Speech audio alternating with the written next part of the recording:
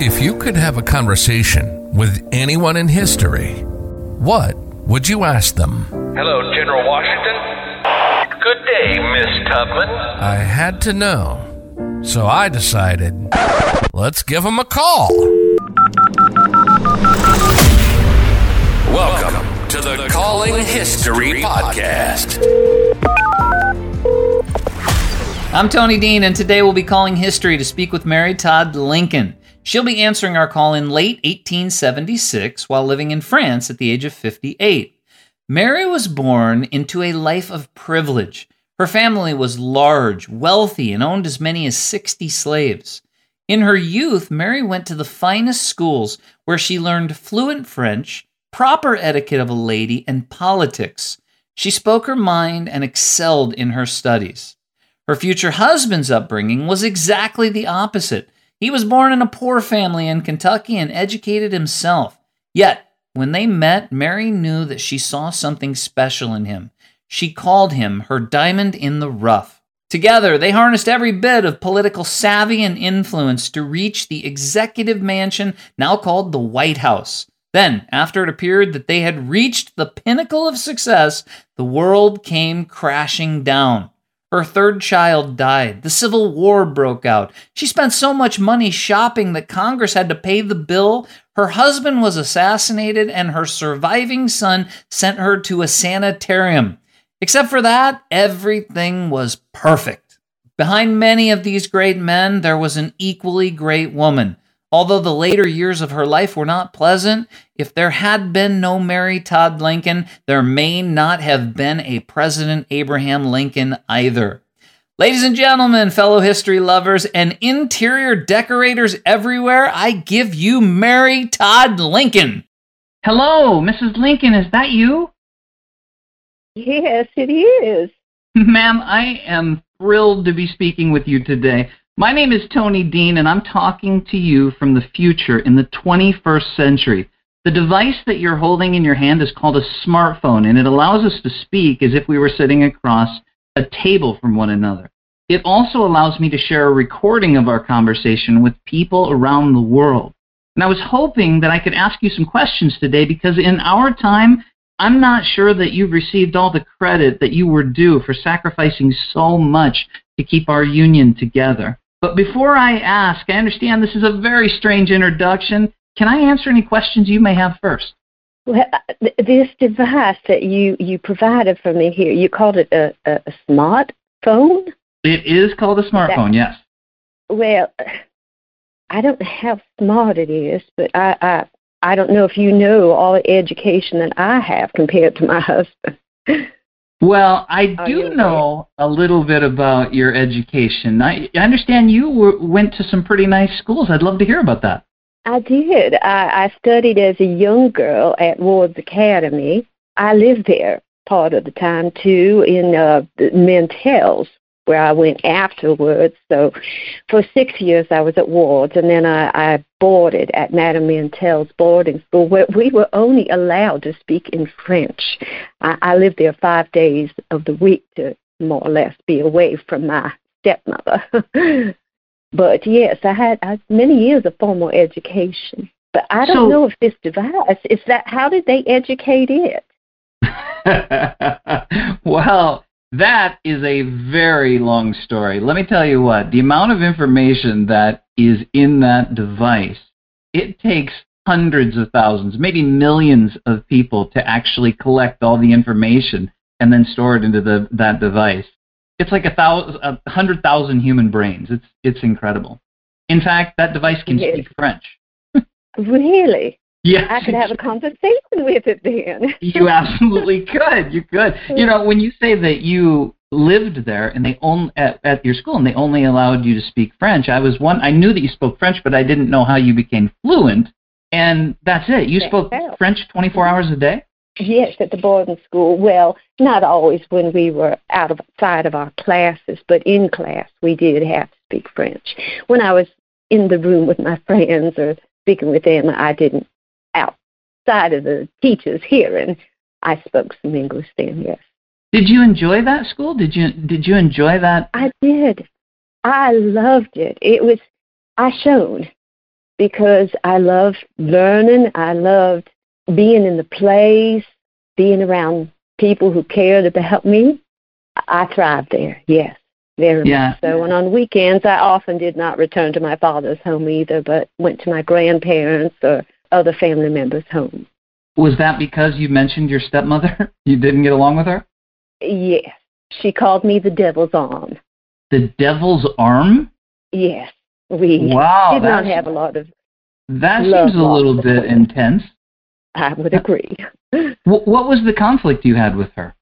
Well, she kept having baby after baby after baby after she married my father. My mother passed away when I was 6 years old, and I had been the apple of my father's eye. But as she continued having all these babies, for one, there was not much room in our home, and also it distanced me farther and farther from my father. So I resented that, I will admit. But she did not understand me. When I was a young girl, I wanted to have the latest fashion, which was hoop skirts. So my cousin Elizabeth Humphrey and we went out and we got some of the limbs off the willow tree. And we soaked them and we got them so we could bend them into a circle. And we sewed them, stayed up all night, and sewed them inside of our dresses so we could have hoop skirts. Next morning we were going to go to church. And as we walked out of the door, my stepmother saw me, grabbed me by the arm, made me come back inside and scolded me severely, who did I think I was, and made me take my dress off, and I was just mortified. I was so upset that she would do that. Then, many years later, when Mr. Lincoln was serving in the legislature in Washington, I had come back with the boys to stay and visit with my father. My dear little Eddie, he had grown quite attached to a kitten he had found. And when my stepmother saw it, she railed and she said that it was filthy dirty and made them throw it out on the street. Oh, that's the kind of heart she had. She sounds like an awful woman. What did your father see in her? She was beautiful. She was young. He started courting her even before the mourning period was up for my own mother. Oh, is that right? Yes. She was also a rebel. Oh, she was. When you say one of the problems you had with her, she kept having babies, which diluted your father's interest in you, it sounds like, unfortunately. I'm wondering, you say that she kept having babies. Your father was involved in that, wasn't he? I guess you're right there. But I was just so used to having him treat me special. It just hurt a lot. Yeah, I can see that. It's easier to blame her than him. Yes, you're right. You don't want to blame him because you like him. Yeah, that's great. I love my father. Do you have memories of your mom before she passed along? I know you were young. Oh, not very many. I know that she dearly loved me. I do know that. Yeah, I know you're very young. Yeah, it was Mammy Sally who became my surrogate mother when she passed away, and she practically raised me, not my stepmother. Mammy Sally, Mammy Sally was one of the slaves that lived with us in our home. Well, and that raises a question, because obviously later in your life, slavery became a big topic in the Lincoln household, as the North is basically saying no more slaves. And your family is from Kentucky, which I understand is a border state, and you had lots of slaves. Is that correct? Well, my father at one time had over 60 slaves, but I didn't see most of them. They were out in the fields. It was only the house slaves that I knew. We treated them like family. I honestly thought that they were better off being our slaves because we could take care of them. I saw them as children that needed taken care of. There were many episodes that led me to realize how evil this slavery really was. But like I said, Mammy Sally was like my mother to me. She was the one that would tuck me in bed at night and tell me stories. And one day I discovered that Mammy Sally had a secret.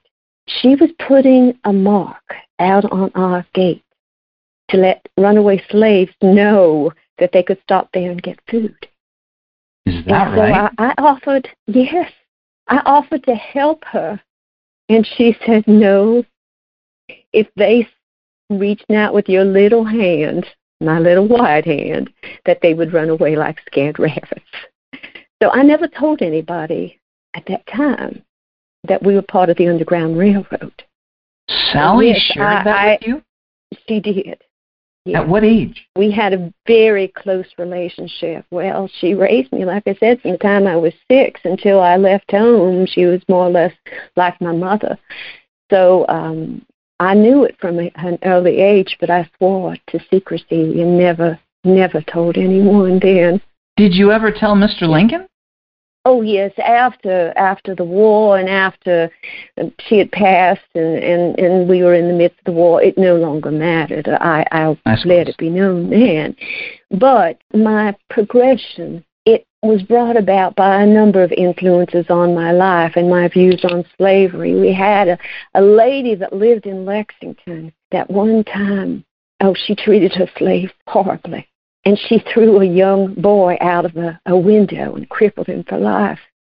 She was later murdered by one of her slaves, and I thought she got her just deserved.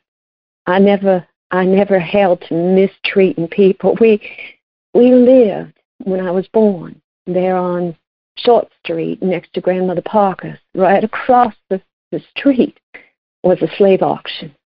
So I saw those poor people in shackles being treated less than animals. And I could not abide by that. I could not agree to treat them as such, even though I still believed they were better off living with us, being treated well. It was as my life encountered other people, including Mrs. Keckley, Miss Elizabeth Keckley, who became my dressmaker, and my dear friend and confidant in the White House, in the Executive Mansion. She had been a slave herself. She had been impregnated by her slave owner. Is that right? Son named George. Yes, and George actually volunteered during the Civil War as a Union soldier because his skin was so fair that they took him as a white man. He died. Is George her son? Yes, George was his son. George was her son. He died. Okay. Yes, he died fighting for the country. He died fighting for the North? Yes, he did. Boy, Elizabeth Keckley sounds like she was a very interesting person. She was. And she seems like my kind of person too. I mean, she seems like she was industrious. And didn't she go from slavery and build a successful business, making dresses for the wealthy people? Can you tell me more about that relationship and what you know about her? Well, our relationship over time changed too, that we parted not as friends. But at the time, I will go back, yes, I'd heard that she was a wonderful seamstress and modiste, and I sought her out. One of her clients was Mrs. Jefferson Davis, in fact. And before the war started, Mrs. Davis, Verena, she told Lizzie that, and that's what we called Mrs. Keckley, Lizzie, that there was going to be a war. And that once that war started, they would blame the Negroes as the cause of the war. So she needed to go south with her and Mr. Davis, where she could be protected. And once they won the war, that she could then be the dressmaker for the president's wife in the Executive Mansion in Washington. Fortunately, Mrs. Keckley did not believe her lies. Instead, she became my seamstress in the White House. We became very, very close friends. I confided in her many things. She and me, too. And in fact, she started the Contraband Association for the runaway slaves, and there were many, many runaway slaves who found their way to Washington with just the rags on their backs. No food, no place to stay. And that's what she started, was this organization to help them. And I started attending her speaking engagements, raising funds with her, because at first she had not been successful. When I joined her, then more money started coming in. Mr. Lincoln and I also contributed towards that cause. Boy, she really sounds like she is something. As she built her dressmaking business, I understand she wrote a book as well. Is that when you guys, the two of you, had the falling out? Well, that was not at the beginning. That was much later, after Mr. Lincoln's death. that she wrote the book. Oh, I could go on and on about my relationship with her. The old dress, old clothes scandal. I don't know if you're familiar with that. That's what it became known as. No, please tell me. Well, after Mr. Lincoln's death, I was in dire straits. I owed money. I did not have much money to live on because Mr. Lincoln died without a will. Until the estate could be settled, I had very little money to live on, to take care of my boys, to have a place to stay. And so I knew a lot of the royalty in Europe had sales of their clothes. They had ready money in them. I had much money I had invested in my costumes, my dresses. And so I thought I would do the same. But I didn't want it to be known that they were mine, for fear of how Robert, my oldest Robert, my only surviving son, how he would behave, because so many times I would embarrass him. He would become very, very angry with me, and therefore I did not want to upset Bobby, but I needed that money. So Mrs. Keckley acted as my go-between, and she found Mr. Keys to auction off my clothing in New York City.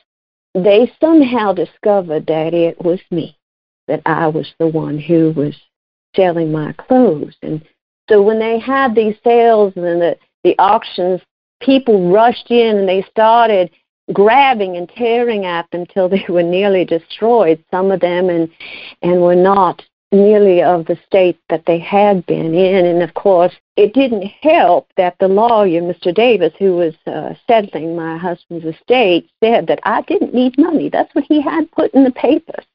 So people thought that I was just making a show of myself and that I was deranged. And she had gone as my representative, as I told you, leaving her work behind. And I do understand I'd promised to pay her money, but I no longer had the money to be able to pay her.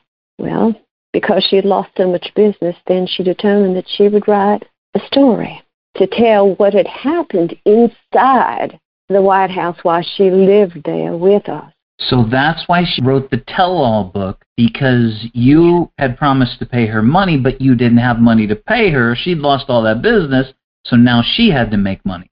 But you do not tell tales on other people. That is not correct. That is not the Victorian way. I'm sure she could have gone back to her dressmaking. She didn't need to write that and to include the letters, the personal letters that I had written to her that were for no one else's eyes. That is unforgivable. No, I can understand that, especially because a lot of the time that she spent with you, I mean, you're the first lady. I mean, as the first lady, everything that is said there is confidential. Absolutely. That is not to be told outside. Yeah. There should be a saying, what happens in the executive mansion stays in the executive mansion. Do you think that would work in that time? I do. I think that is entirely true, although so many things happened in the executive mansion that everybody knew about because our doors were open to the general public. Anybody could walk in. I never knew who I would greet outside of my bedroom door. There would be people lined up to meet with Mr. Lincoln, some of them even staying there sleeping on the floor. I had no privacy and none at all there. People were sleeping in the executive mansion on the floor waiting to talk to Mr. Lincoln? Yes. Mr. Walter Lemon, his bodyguard, who at one time had been his law partner, he would camp outside Mr. Lincoln's room, his office, to make sure nobody disturbed him during the night. That's incredible. I want to ask you something about that, but I have to go back. There's something in my head I can't get out of my mind. Mr. Lincoln, my understanding, built an extraordinary law business in Springfield. And he was a well-respected lawyer, and, I mean, he could spin a tale. I've read some of his speeches. And I'm trying to figure out how this accomplished lawyer didn't have a written will. Were you stunned when he passed along and there was no will?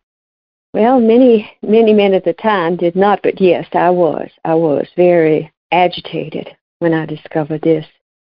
Even though there'd been many threats on his life, even before he entered the White House, and attempts on his life, one of which I was the brunt of that attempt, he still took no regard for his life or his death. He felt that in the country of Oz, with its simple ways, that assassination was always a possibility. But he did not fear it. I was the one that always had to insist that he had guards with him when he traveled from the soldiers' home where we would spend our summers, or where I went when I was in mourning for my dear little Billy. Because he told me one day that he was on his horse traveling between Executive Mansion and Soldiers' Home when someone shot through his top hat. Now, he laughed. It knocked off his hat. He thought that it was funny, but I did not laugh. I told him he needed, and Mr. Wardell Lehman as well, that he needed to have guards with him every time he made that trip, but he would slip away. He thought that it was funny that he could outsmart them by sneaking out on them. He held no regard for his life. I agree with you. The President of the United States needs to be surrounded by guards because, as you know and as anybody knows, in politics, you're never going to make anybody happy, and there's going to be a small percentage of people that are just going to be out of their minds at any given moment. If he runs into one of those people, something bad is going to happen. I mean, something bad obviously did happen. But when I'm listening to you talk about him, I'm trying to figure out, was Mr. Lincoln courageous or was he foolish? I guess it depends upon who you talk to. I felt he was a little bit of both. In retrospect, more foolish than brave, because we know what happened that horrible night at Ford's Theater. Yeah. Yes. You were there that evening, weren't you? Oh, I wish that I was not. I wish that I was, because I could not have bared the thought of my husband being alone without me, facing such a thing. Do you know what the very last words were that my husband spoke? And no, what were they? Well, you must remember that this was one of the happiest days of our lives. The war was drawing to an end. General Lee, he had surrendered at Appomattox Courthouse to General Grant, and Richmond had fallen. It was it was a time of jubilee. The whole city of Washington was celebrating. It was ablaze with light, fireworks going off, cannons shooting over the Potomac, rejoicing, jubilee. It was a miraculous time. And it was at a time that my husband finally could take that burden off of his shoulders that he had been carrying for so long. I had often insisted he take carriage rides because that would give him a little respite, to have time to get away from it. But on the morning of April the 14th, I asked him if he wanted someone else to ride with us. That was our general policy. But he said, no, Molly, that's what he called me, Mother and Molly. I want to be alone with just you. So we had a wonderful time together that day. We talked about our plans for the future, about traveling to Jerusalem in the United States, and setting up law practice, probably in Chicago as opposed to Springfield, but our Robert's marriage, just looking forward to the time when he was no longer the president.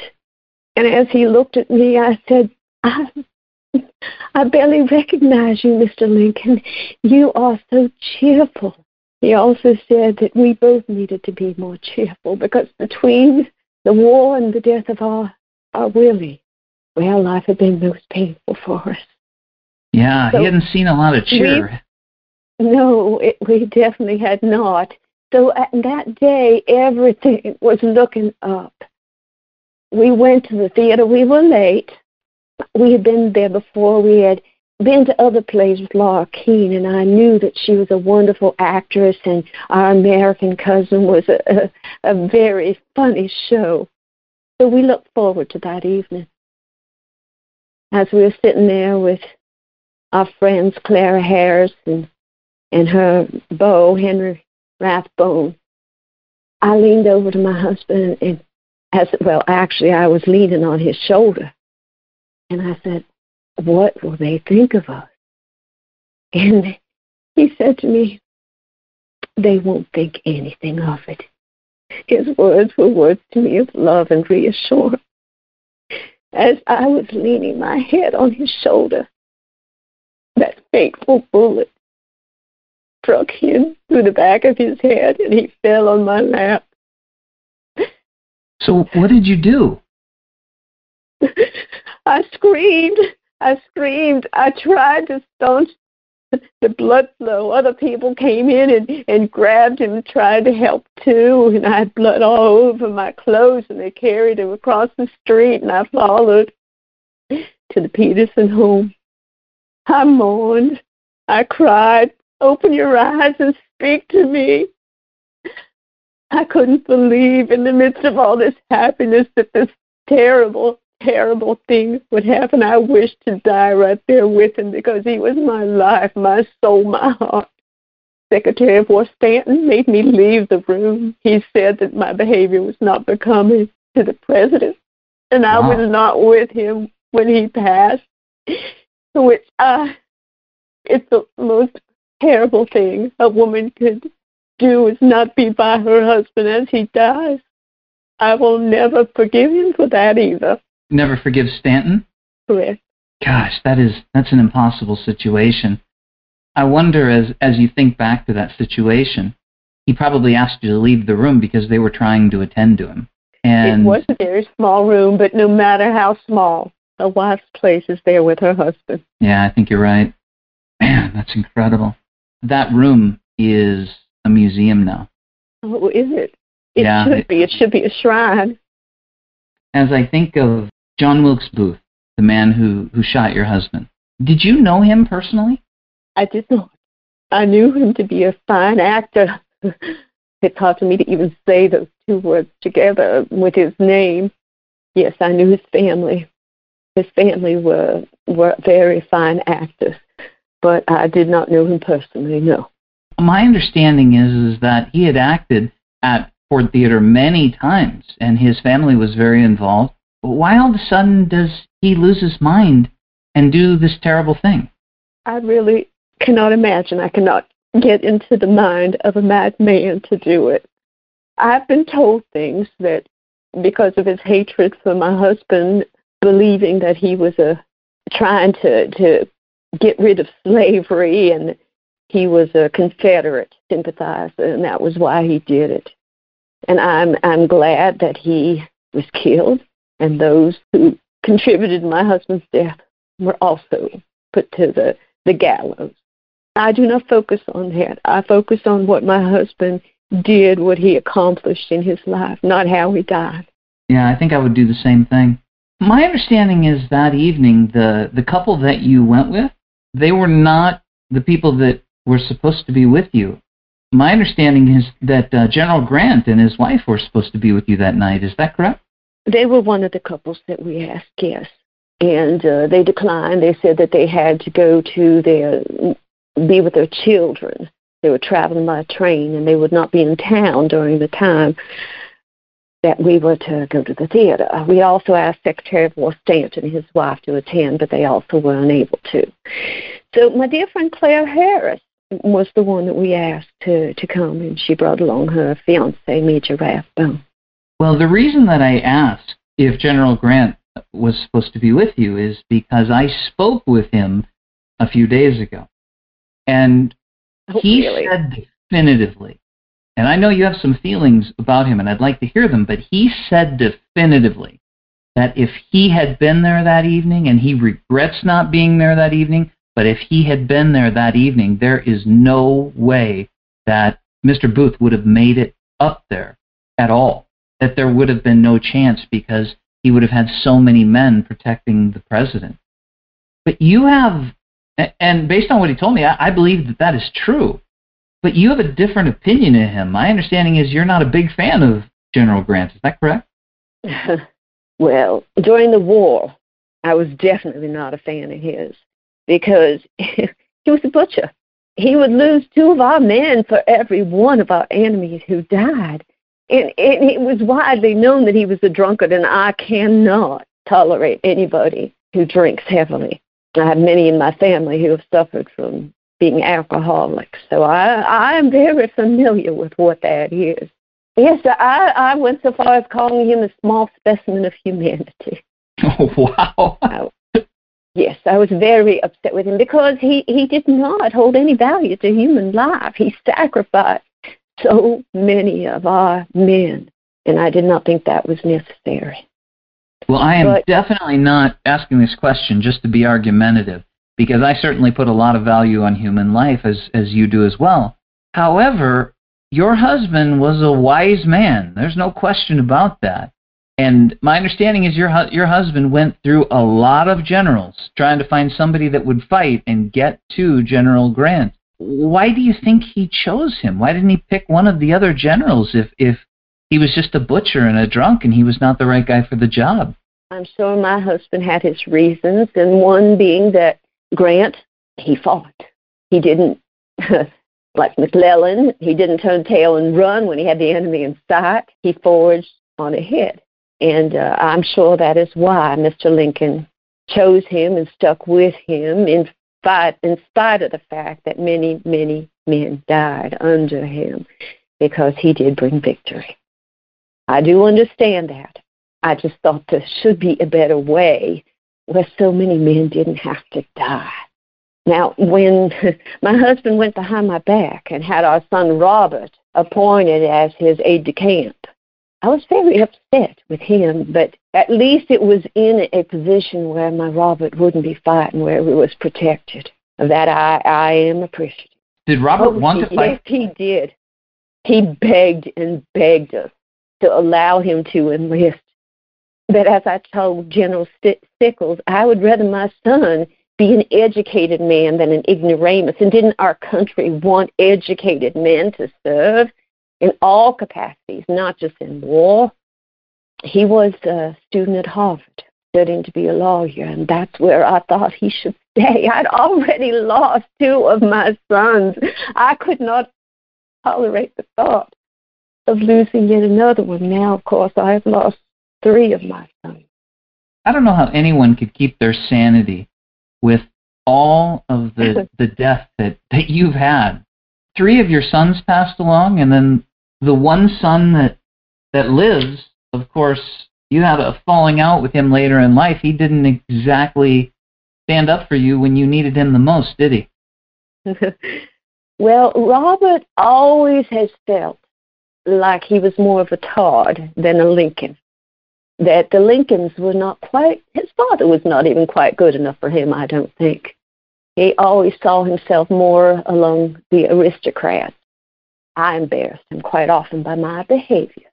It was not just one falling out I had with my son. I mentioned the old clothes scandal that upset Robert greatly, but any time my name appeared in the paper, Robert would be upset about it. When I was in St. Augustine, this was in 1875, I had been traveling around the country for several years then, living with friends, and did not really have a home of my own at that time. This was after Tad had died, too. And I was in St. Augustine, and Mr. Lincoln and I both, we believe very strongly in dreams and premonitions. And I had this premonition that Robert was dying. So I immediately cabled him and telegraphed, and I said to hold on, to be strong, that live for his mother, that I was coming. And I got on a train. And on the way, I was nearly poisoned. And I got there, and my son, he was fine. Thank the Lord, he was fine. But he could not understand why I had believed in this premonition, thinking that he really was dying. I stayed very shortly with his wife, Mary, and him there in Chicago, but she and I did not see eye to eye on too many things, so I moved to a hotel, and Robert stayed there with me. I kept hearing voices when I was in that hotel, and I told them about it, and I explained also how when I have my headaches, I get severe headaches. They have been even worse since the time of my carriage accident, one of those assassination attempts on Mr. Lincoln, and I've had these headaches since I was a young girl. But it was like someone had pulled my scalp and my skull underneath of it and was pulling wires out of my eyes, and that's how severe the pain was. And one day I wanted to go out of the room, and Robert said I was not dressed properly, and he grabbed me to try to keep me from going to the elevator, and I started screaming because I thought he was trying to hurt me. Murder, murder. Well, everything settled down. Then Mr. Sweat, a lawyer, a friend of ours, came to my room one day, and he said that I needed to go with him to the courthouse, that charges of insanity had been brought up against me. And I said, well, Robert, we'll see about this. And when I got to that courtroom and I saw that it was Robert who had brought those charges against me. Robert brought charges against you? Yes, of insanity. To be put in an insane asylum? Yes. You had to be furious. I was more hurt than furious. I could not believe he was doing this to his mother. In fact, that's the only words I said during the whole course of the trial. Robert, how could you do this to your mother? What did he say? The lawyer, he could not say anything. How could he? There he sat at the other bench with the lawyer who was telling all these stories about me. Do you know what some of the things they said, the witnesses, that why I was insane? Please, tell me. They said I had wanderlust. That was a sign of insanity because I like to travel. Then I'm insane too. Well, I dare say a number of people, including President Grant. When he came to France when I was living there, I made sure I was not home the day that he traveled through. He traveled all over the world. Now, did they bring him up on charges of insanity? I dare say not. But I think we know why. Because he's a man. He was a man. That's exactly. right, because he's a man. Yes, in fact, they said because I had this disposition that was not always, I spoke my mind. As I told you, I'm highly educated. I was raised in political spheres. My father served in the Kentucky legislature. Henry Clay was a family friend, and I was encouraged to speak my mind politically. Why do you think Mr. Lincoln had such a successful political career? Because I opened doors for him. He used to read his speeches to me, and I would help him. I would give him advice. So I was not very popular because of my disposition. Well, it sounds like you were popular to Mr. Lincoln, and rightfully so, because that's the impression that I get, that you were the other side of him, the side that he needed. I mean, if you hadn't listened to those speeches and made suggestions, his appeal to the masses would have been different, because they would have come completely from a man and not from somebody that was intelligent and politically minded and also was a woman. I mean, they may have been one-sided speeches. Well, I cannot take that much credit for influencing his speeches because he was a very, very well-written and spoken man. But I would give him my opinion on how he should maybe rephrase something. And so it was basically him, but I still was able to give him advice. And I appreciated that he acknowledged that. Let me go back for a minute because I'm struggling with Robert and the insanity trial. I don't understand what happened here. I mean, I understand what happened with the trial. There's been a lot written about this. But do you think there was any chance that Robert had good intentions and was trying to protect you? And let me tell you what I mean by that. And please tell me I'm wrong if I am. But I'm just trying to understand how a man puts his mom on trial and says, look, you got to put her in a box somewhere because she's dangerous. I mean, prior to that, you had lost your 3 sons, and your husband had been assassinated. To be quite honest with you, that would make me crazy. I mean, please don't be offended by this question, but were you a little crazy after all of that? Because if you weren't, the rest of us would be. Well, it definitely affected me. I will admit that. How could it not? I grieved severely for him, for my boys when they died. I could not even get out of my bed for weeks after Mr. Lincoln's death. I stayed there in the executive mansion, and Mrs. Keckley was one of those who did care for me in that time. But yes, how could he do this to his mother? Why would he do this to his mother? I thought it was because immediately following, he wanted my bonds. I kept them on my body under my clothes. You're saying your bonds? He to. wanted the bonds? Yes, my bonds, my money, my bonds that I held. And I asked him at least to allow me the privacy of going to my hotel room where I could undress and take them off to give them to them. Now, anybody listening to this that doesn't know this story is going to be confused, Mrs. Lincoln. I want to add a little color to this story, because my understanding is when you say he wanted your bonds, you had a significant amount of U.S. bonds that I read that you sewed them into your petticoat, and then they tried to have you disrobe in the court. Is that what happened? Well, immediately thereafter. It was not in open court. It was after the dismissal, but still, it was not in a private location where I would have been able to do it discreetly. But there were so many things in that trial that were unseemly. They brought up the fact that I frequented spiritualists, or brought them into the executive mansion or soldier's home, but that was common practice. It was not unusual. We would begin with a church service. We would pray, read scripture, sing hymns, and then we would form our circle in hands and reach out. Our loved ones, so many had died from disease, from the war, and they were just on the other side of the veil. And it would bring so much comfort to be able to know that they were in God's hands, that they were all right, and to have that connection with him once again. They brought this up in the trial as being something abhorrent, but like I said, it was general practice. It was not just me. And then they said that I was paranoid because I had said that there were people following me. Well, Robert finally admitted that he had hired some detectives to follow me around for fear that I would be attacked, for people to rob me of these bonds that I had on my person.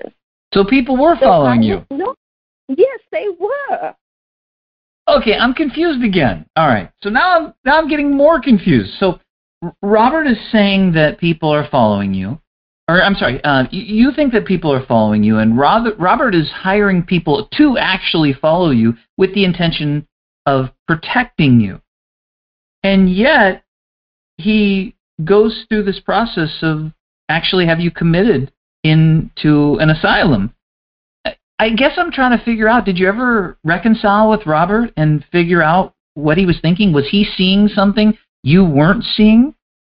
I mean, was Robert poor? Did he need the money? Was he just trying to get the money from you? Why would he do this? Unless he's just mean. What's the reason? I've not reconciled with my son yet, but I will say I handed over everything that was required. That was one of the stipulations of this. And let me back a little bit, too. It was not Robert who was the one that was the lawyer speaking out. He had hired a lawyer, so he was sitting at the bench while the lawyer was accusing me of being paranoid. He was just using material that had been supplied to him by the witnesses and by Robert. But I had to turn over everything, every asset I had to Robert at that time. And I was able to, while in Batavia, Illinois, there at Bellevue, the sanitarium, Dr. Patterson, I stayed mainly with him and his family in their quarters rather than among the general population, but I was able to sneak out some letters to Myra Bradwell, who was one of the, if not the first, but one of the first female lawyers, and she and her husband were able to appeal to Robert, to the court, to allow me to be released into the care of my sister Elizabeth and Ninian Edwards, that they would be my guardians back in Springfield. So after being in the sanitarium for 6 months, I was released into their care. The law said that after a person is found insane, that a year later they can be retried. And Robert allowed that to happen. And I was found to be sane. At that time, Robert returned all my assets to me. And he had not wasted.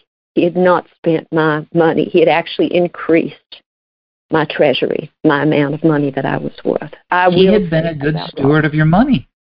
He had, but I still thought of him as the devil, that he could actually have done this misservice to his mother, and I immediately fled to Europe. So, again, as I'm putting these pieces together, Robert fears for your safety, and so he hires somebody to follow you to make sure that somebody doesn't hurt you, right? He has you put in the sanitarium because he thinks that you are distraught from all of the death and tragedy that you had to deal with. And then he takes control of your finances but doesn't waste any of it and then returns it later. I almost wish that I could talk to Robert and figure out what the purpose was. See, this would make sense to me, Mrs. Lincoln, if after you got out of the sanitarium, the money was gone, or half of it was wasted, or you had a gambling problem. But it seems like, except for the fact that you disagree with him, everything that he was doing was in what he thought was trying to help you in some way. Do you get that impression? Oh, well, with friends like that, or family members like that, how would you like it if your son put you on trial for insanity for something he perceived to be My son's insanity, 19. I'm going to put him on trial for insanity. Well, I do not believe that I was ever insane. I do believe that, yes, I had severe mourning for those I had lost. But I've never done anything that I consider to be insane. And for my son to have the audacity to have me put through this public spectacle and mortification is beyond the pale. I wonder. That is what I will never forgive. I wonder if this was just a man-woman thing. If you had been a man, Robert doesn't say that you're insane. I was talking to my wife a little bit ago about this conversation because I was so excited to talk with you. And she said, well, what was she tried for? Was she tried for hysteria? Because back then all women were tried for hysteria. And I just think maybe if you were a man, this would have never happened. Do you agree with that? Well, that is possible because women are at a much alarming rate put into the insane asylums as compared to men. Maybe it's just men trying to find younger wives. That is a great possibility, but that is not obviously the case with Robert and me. I want to go back to something else that you said about meeting with spiritualists. You were talking about how people were just right on the other side.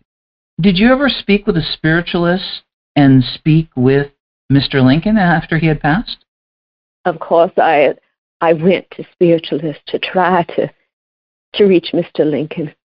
But no, I never made any kind of contact with him. There was one photograph I had taken, too, and you can see Mr. Lincoln there beside me with his arm about me. So even though I did not see him or feel his presence, well, I felt his presence, but I did not see him, I truly believe that he was there with me. I saw that photo, and it's incredible. Is that photo real? I believe so. There are some who've tried to tell me that it's not, that it was a fraud meant to perpetuate on my guilt, to perpetuate this lie so that I would give them my money for it. But it was such a consolation to me to have it.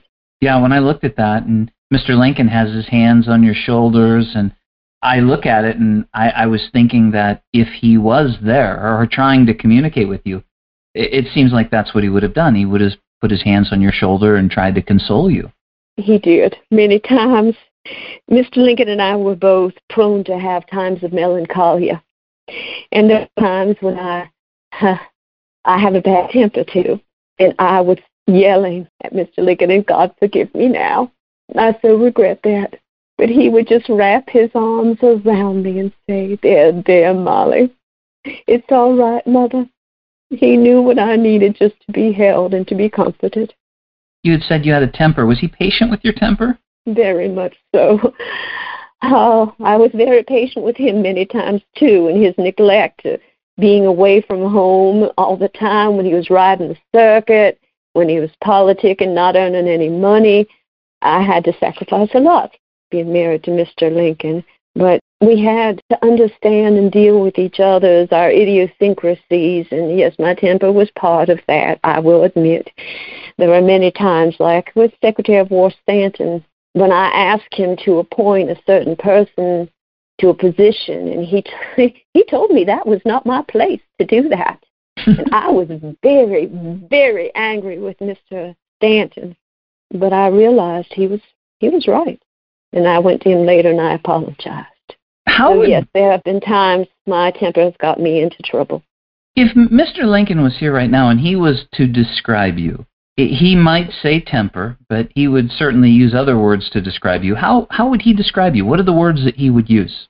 Well, he told someone at one of the dinner parties that we gave in the White House, I don't remember the exact words, but it was along the line that he fell in love with me from the very beginning, and that he still loved me just as much, that I was just as beautiful in his eyes. He was drawn to me because I was very lively. I was well-spoken and intelligent, and as I told you, involved in politics. We were both great fans of Henry Clay. We had both lost our mothers at young ages, but it was my social abilities, I think, that drew him in. And it's been told within my family that we met at a cotillion. He walked up to me and he said, "Miss Todd, I would like to dance with you in the worst way." He did. That's what he said? Worst way. Yes. What was your response? Well, I danced with him, obviously. Yes, we became friends. I'd heard of him before this because his first law partner was my cousin John Todd Stewart. In fact, Mr. Lincoln, after the Black Hawks War, he had served with my cousin in the war, and he did not know what to do with his life. And my cousin John convinced him that he should become a lawyer, so he loaned him his law books, and Mr. Lincoln read them and studied to become a lawyer. So I'd heard of him, but I had yet to meet him until then, until this party. And, my family did not approve of Mr. Lincoln one bit. Not at all. I'm still trying to imagine these U.S. bonds sewed into her clothing. No wonder Robert thought she was insane. Fun fact, by the way, if you've not seen the picture Mary was talking about with Abe Lincoln behind her, it is eerie. The man who was passing it off as a real photo was taken to court for fraud, and the most famous huckster of them all testified against him, P.T. Barnum, the creator of Barnum and Bailey Circus. If you're too young to know what a circus is, ask your parents. In the next episode, you're going to learn who Mary Lincoln really was. Although some saw her as the First Lady, others a political liability, and others just crazy, she was one thing above all of that. Thanks for listening, and don't forget to subscribe and tell a friend about the Calling History podcast.